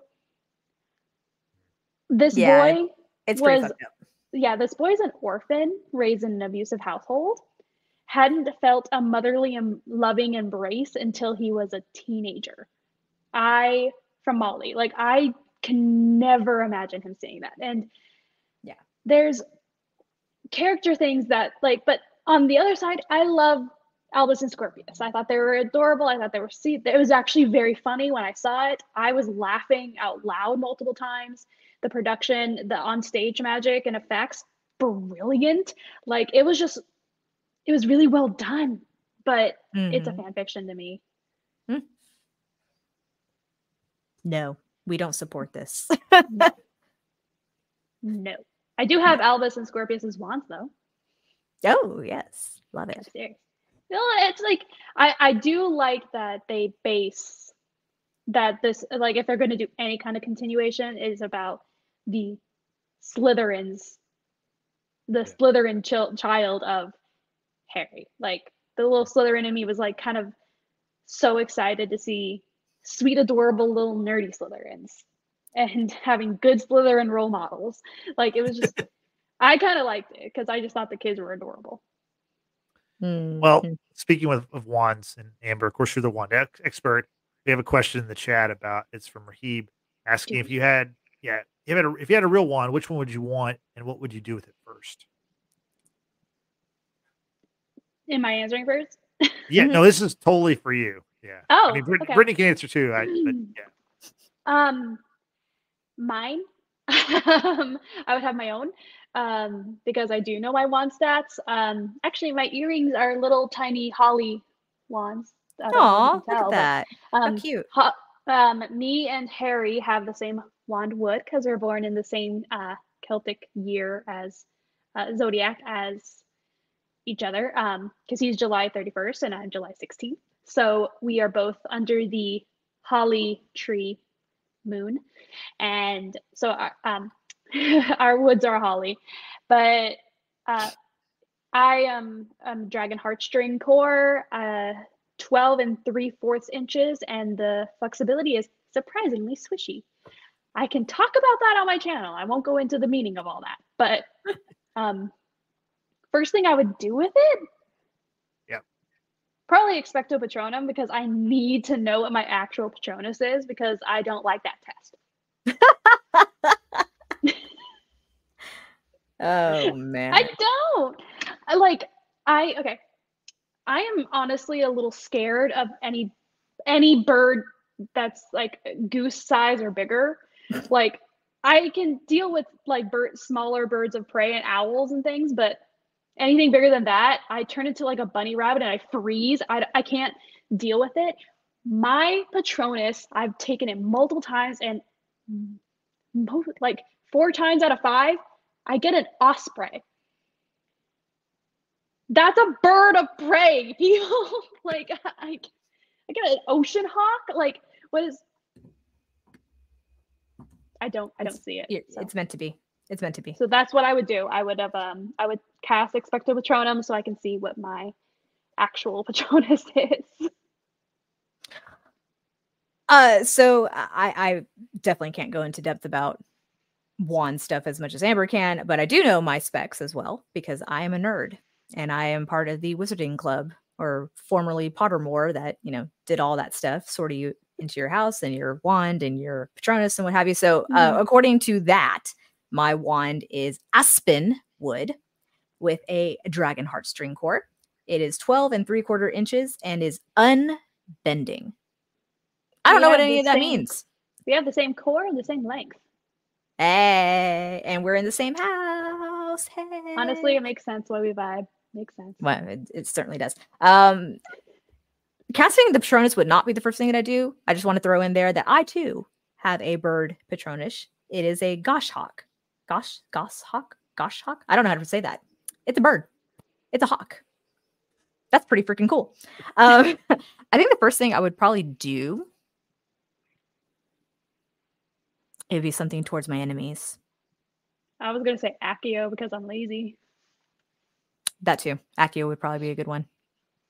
Yeah. Not quite sure what I do first, but probably something against my enemies. Probably silence them forever. Justin, if you had a wand, what would be the first thing you would do with the wand? That is a very good question. I don't know. Maybe I would use the wand to make our podcast more successful. There we go. Attaboy. Yeah. There you go. Just give us 1 million followers or something. That's what I would do. Imperio, a whole bunch of people to follow. Imperio, yes. There you go. There you go. Yeah. What's kind of fun and going in the line of wands and what we do with them. My family actually over Thanksgiving week was in the Wizarding World in Hollywood, in Universal Studios Hollywood. And my nephew, who is 8.5, he did the wand experience, and I knew that they were there that day, but I got a call on the phone from my nephew, crying his eyes out because he was not chosen for the wand choosing ceremony. So sad. And I know, I was so, I did my best. I'm like, hey, when you're 11, man, you 2.5 more years, or you and I, or 3.5 more years. I can do math. We are going, we're going to have a sorting for you. You're going to get a robe. You're going to get your wand. And because I have plans. And I've spoken to him about this. Yeah, I've spoken to him about this before. He was aware of it, but he just needed the reminding. But it was really, really sweet as an auntie to hear my nephew be like, I just wanted to be a wizard like you. Aww. And my heart. You are a wizard. And he ended up getting a wand because I was like, well, your wood, your ash is your wood tree, like ash wood is your wand wood, and the wand keepers in the shop can help you. And I told his mom that too. And he did get an interactive wand, and he actually did really well at doing the interactive spells all over the Wizarding World. And yay!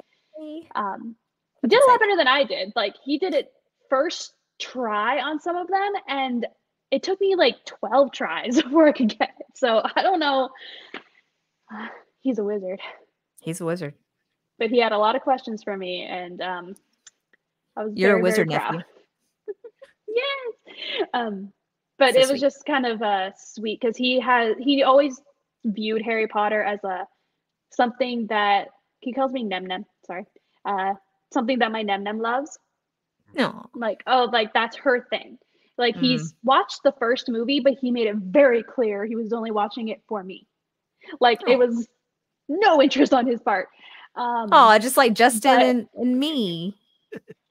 Yeah, but he actually seemed to really enjoy it and says that there's another wizard in the family. One of us. Isn't it wonderful? One of us. One of us. Very cool. Love that. Very cool. Well, as we're kind of wrapping up our talk about the movie, is there anything that we didn't talk about that y'all want to touch on? We didn't talk about the dragon that was Dragon at Gringotts. That is, I think, a fantastic sequence with having that dragon that's pretty much used to guard the deeper vaults of Gringotts. That's how the trio are able to make the great escape from Gringotts. It's also a fantastic ride at the Wizarding World. If y'all ever do visit one of the parks, it's only at Diagon Alley. What am I talking about? So it's only in Orlando.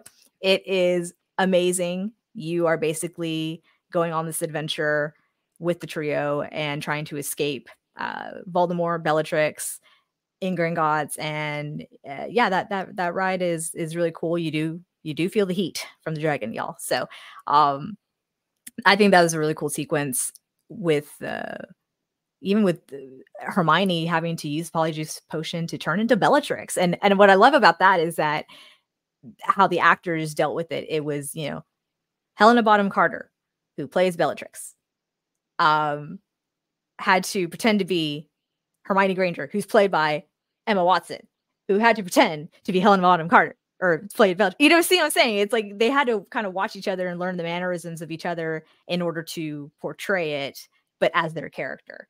It's really funny with all that. And Griphook, who tried to double cross them, he ends up getting killed. Serves you right. Just saying. But I'm trying to think what else happens. I think also the big reveal of Aberforth Dumbledore. There's so much that we didn't know about Dumbledore throughout the series. And then when you learn that he had this brother, you also learned that they had a sister who died very young. That was kind of planting the seed for what we would eventually get with like Fantastic Beasts, Secrets of Dumbledore. And ultimately that went nowhere. So that being said, the background of Dumbledore is very interesting. Still don't like the guy. But yeah, there's some things in this movie that I really did enjoy. I was very much looking forward to, of course, when I first watched it, some 12 years ago. And I can't believe it's 12 years old at this point. It's wild.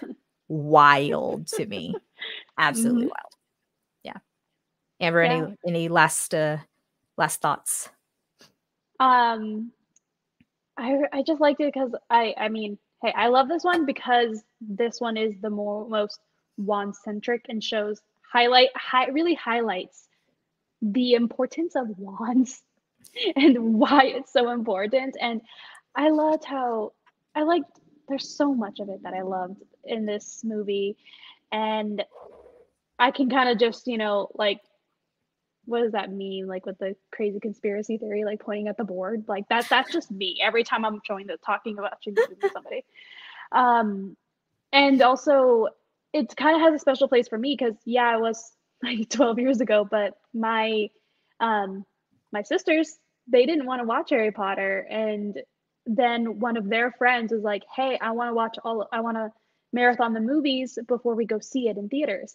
And then my sisters were like, actually, yeah, we want to watch it all. And so we had like a little party thing with my um, sister's friends and at my sister's houses at the time because they lived together at the time. And I got to share the Wizarding World with my sisters. And I've been involved with Harry Potter since I was 7 years old. So for Wow. me to be like to finally get the chance to share it with them, and it's all only because we were marathoning them so that we could go and see this movie. And we did. We all saw it together in theaters, and it was just, and again, it was around my birthday. Mm-hmm. So it was euphoric. I really, really, Oh yeah, for sure. yeah, I loved it, and I'm really glad that we were able to do uh, this pod covering it. And I mean, Yay! have we decided if we're doing Fantastic Beast?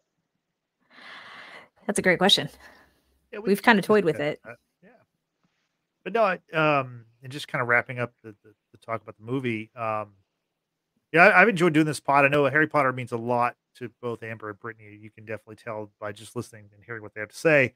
But no, I've really gained a lot of appreciation for the movies. I overall I enjoy them, and we're not done talking about Harry Potter. So while we're wrapping up this pod here in a little bit, but we will come back next month. We're gonna rank all 8 movies.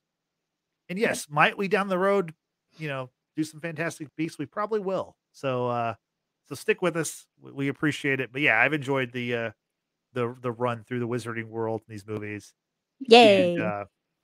before we finish, our next stop on the Hogwarts Express is a documentary that just dropped on HBO Max, or I say HBO Max on Max. Sorry, they've changed HBO their is branding. fine. Yeah, on Max. The documentary is called David Holmes, The Boy Who Lived. It's a coming of age documentary that chronicles the stunt double David Holmes, who he was a stunt double for Daniel Radcliffe in the Harry Potter movies, and he endures a life changing accident. And I want to get y'all's thoughts on the doc, which we all just watched in like the last 24 hours. Amber, what'd you think about the documentary? Beautifully moving.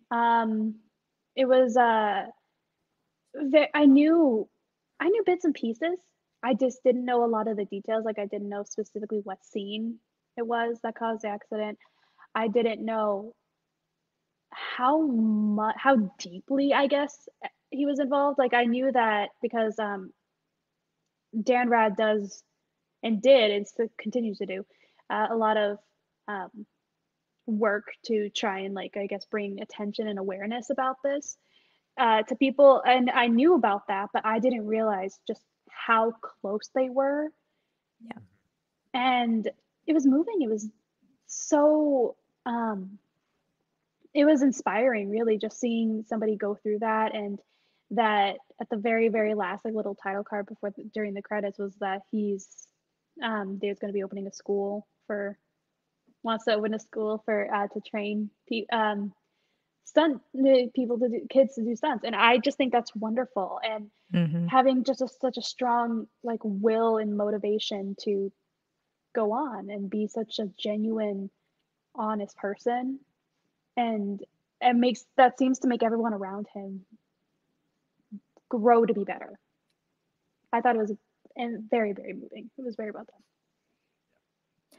Yeah, to piggyback off what Amber said, it's a very moving documentary. It's I like how they position it where yes, they're sharing something that was incredibly tragic for this young man who basically was in his prime. I mean, he said that in Potter, you know, he did all the movies except the last one, really, and he living his best life, right? He was a young man, he was making a lot of money, and he was doing something that he loved. He was constantly pushing the envelope and constantly putting his body at risk, and then one day it happened, right? The risk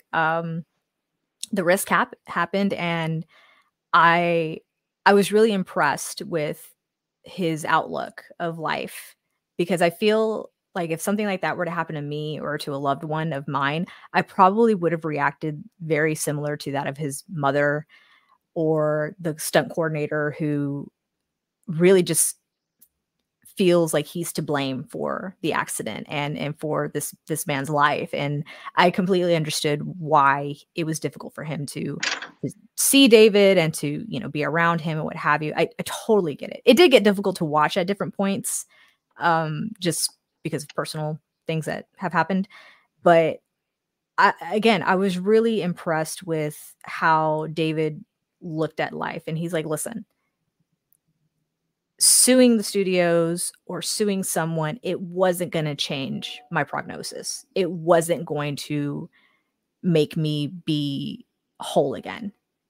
I have to be around positivity and constantly just kind of moving forward. I have to, keep going forward or else.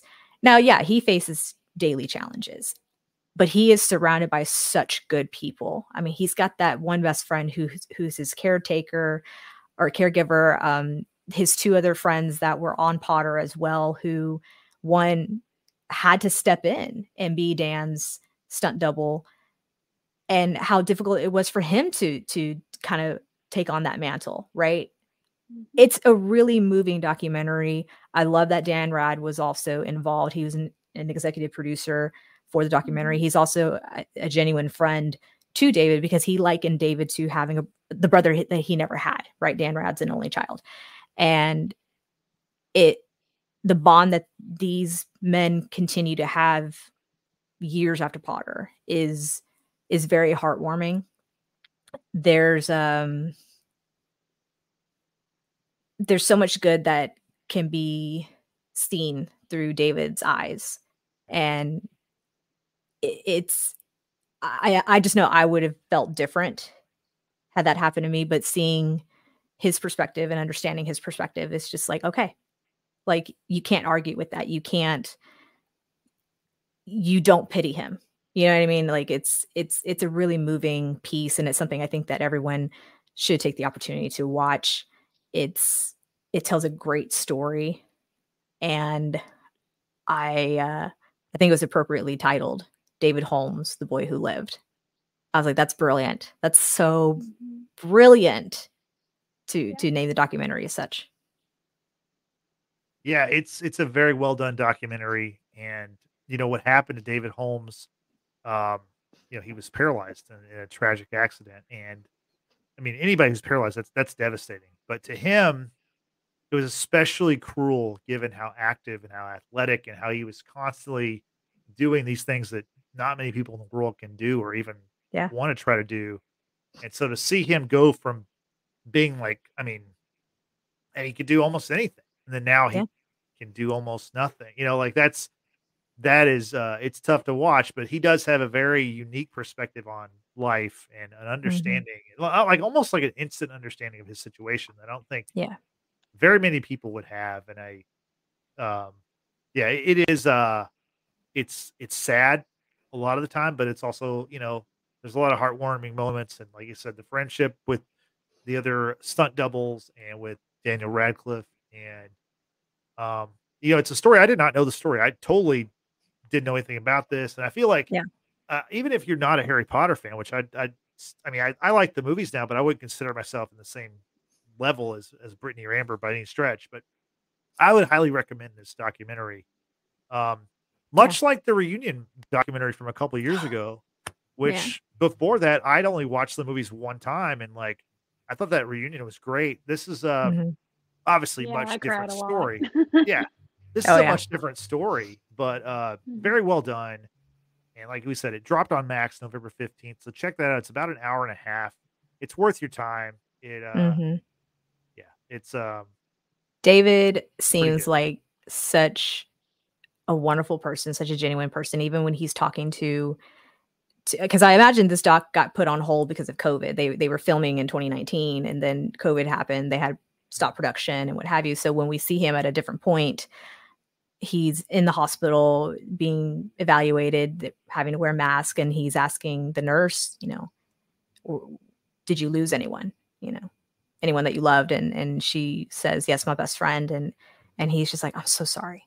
Like he's saying sorry to someone else who's, lost someone when it's just mind blowing because he's in a state of partial paralysis, paralyzation, and he's being giving and thoughtful towards someone else who's lost someone dear to them. And he says, have you gone on holiday? He goes, do you want to come and stay with me? I have a really nice house, like, and we can do all this. We could, he's the kind of person that would give the shirt off his back to you if you absolutely needed it and asked for it. Like he is that kind of person, and it warms my heart. I think he's such a wonderful person. Give it a watch, y'all. Do yourself a favor, give it a watch. You're not going to regret it. And talking to the kids too at the So sweet. at the gymnastics school, Yeah. like that was just you can kind of see that a lot of those kids hadn't even considered that, oh, what I'm doing right now, I could go into that kind of career. And then Yeah. also, like, it's inspiring the life he has created. And Mm-hmm. even though he's faced great tragedy and great loss, like, it's just, he continues to be so warm Yeah. that, and always has been too. Yeah. That's another thing. It's just, he just seems so genuine and warm, and I would trust that man with my life at this moment. Like, I just Yeah. he seems like a wonderful person. I really recommend this documentary. Oh yeah. He's surrounded by good people, and he in turn stays a good person. If it's him that's making these people stay good people or vice versa, it doesn't matter. He's surrounded by good energy, and he knows the outcome. He knows what could happen one day, and he still continues to live. He's got a really beautiful outlook of his life. Yeah. Yeah, and like Amber said, he not only does he have his own, like, school for stunt people, but he also has a podcast. So, He does. Yeah. he's making the most of his time and doing what he can. So, yeah, Mhm. definitely check it out. We all recommend it. So, that about does it. Although there's a couple quick questions let's do lightning round questions here. Okay. Theme park, what would you rather? Universal Studios or Disney World? Amber So, first, or Brittany, you go first. I've been to Disney World once. I loved it. Yep. But I've been to Universal more often. I feel that's a little bit more geared for adults. So I'm going to go with Universal. Okay. Amber?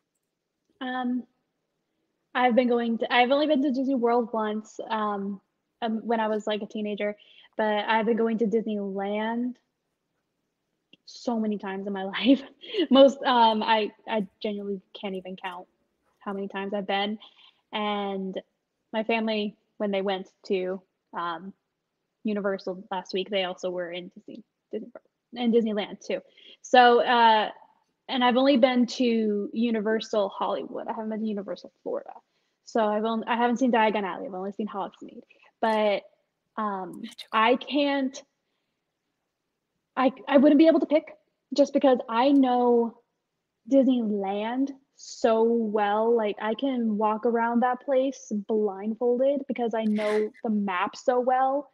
I just tell me where you want me to go, and I can lead you there. I know the quickest routes, the sideways. I know everything, and I love the foods that are there, the unique foods too, and just the general, I guess, ambiance and aesthetic really is nostalgic for me. So I have a lot of like warm, loving feelings about that. But I do love Universal because I love rides and I like their rides because they are a bit more adult. And I love, obviously, I love Harry Potter. So if my dream, my ideal situation is going to both in one trip. Whew. But That's a costly trip. exactly. Yeah. It's Justin, you. So I've been to Universal Disney or World. I've been to Disney World 3 times. I've been to Universal twice, but I've been to neither in like 20 years. So it's been a long time. So I would probably Watcher's say at road this trip? point, maybe. I'll tell you what, if I had to choose, I would choose Universal for one reason only. They have Fast and Jurassic Furious Park. rides. No, Fast and Oh. Furious. And I'm a part of the Fast family. We all know this by now. If you watch or listen to the Watchers, you know I'm part of the Fast family. So I gotta check that out at some point in my life. what's But, Fast and Furious? oh, yeah. I'm joking. Come I'm on. joking. Amber, like, Ow. I'm joking. She went for the jugular on that trying one. to hurt Good me. Lord. Trying to hurt me. What's that? Ah, that's fantastic. So the final question was, have we watched Monarch Legacy of Monsters? It's on Apple Plus. I have watched it. Y'all have not. I don't have Apple Plus, so Okay. Neither do I. Okay. no. I've watched And it. also, I don't care for Godzilla, so I don't care. Fair. It's 3 Will episodes loves in. Godzilla, so I'm surprised I haven't, but It looks good. I think it's kind of interesting. I'm 3 episodes in. It's only, I think the 4th episode comes out on Friday. I'm not sure I can recommend it just yet, but I will let you know later on in another podcast. So anyway, there we go. So as we're getting out of here, we've heard Amber talk a lot about wands, but she talks a lot about wands on her own channel. And Amber, why don't you tell us how people can find that channel? thank you. You can find my channel on the channel itself is on YouTube at oliveambers.wands. That's OLLIVAMBERS.wands. And you can find me on YouTube. I'm also at the same name on TikTok, Instagram, and you can definitely shoot me a message on either of those because I'm always on there and I would love to talk to you about anything and everything. So if you have any other questions about any other fandom, it doesn't have to be Harry Potter, doesn't have to be wands, but I can answer those questions too. And I also do have a Tumblr too, but I am not as active as I should be on it. But but you can find me there, and it's just a study of wands and wand lore in the wizarding world. It's a fantastic, wonderful channel. Oh, shucks. Very cool. We appreciate it. We appreciate having you on our podcast, especially for the Harry Potter episodes. Yay! And now that we've finished reviewing the Harry Potter movies, you know what we think about the films. We want to know what you think. And Brittany, what's the best way for people to let us know what they think about Harry Potter? I mean, the best way is very much what Rahib, Yesenia, Michael V, Christian of Dorks, all of our friends here that join us in the live chat. We encourage everyone to join us on the live chat. And the way to do so is you got to first subscribe to our YouTube channel. We're on the road to 300 by the end of 2023, y'all. We're currently at 291. 9 more people. We need 9 more. It would have been appropriate if it was 7 because it's 7 Horcruxes. Oh, that would have been perfect. Anyway, You're right. doesn't matter. It's fine. We very much appreciate all of our subscribers from day 1 to today. So join the Watchers family by subscribing to our YouTube channel. Don't forget to like this video. It helps us out a whole lot. And also to find out the next time we'll be live streaming, you got to hit that notification button. That way you get the alert when we're going live, because we do have some things coming up shortly. Justin mentioned that we're going to come back to rank the Harry Potter movies and talk about other things that we would have liked to have seen, maybe not have seen, but you got to join us to find out for sure, right? Yeah. We also have some very exciting drafts coming up as well. By drafts, I mean MCU. Yep, there's your little spoiler right there. But we also want everyone to follow us on Facebook, Twitter, and Instagram, as well as Threads. Yes, we're on Threads, but I'm not that great about posting on Threads. It's still new, y'all, but we're there. We have a presence. Follow us on all those platforms. We appreciate it. You can also use hashtag Watchers Basement. That is our handle for our social media. Forgot to mention that. So help grow our audience. tweet at us, send us memes, send us articles, send us things that you want us to check out. And lastly, if you're not into video podcasts, we've got you covered with audio podcasts available to you on Apple Podcasts and Spotify. So be sure to give us a 5-star rating after you've subscribed. Thank you, Brittany. I appreciate it. So for Brittany and for Amber, I'm Justin saying thanks for watching. Thanks for listening. We will see you next time. Have a good rest of your day. Goodbye. Harry Potter, always. Anything. Until the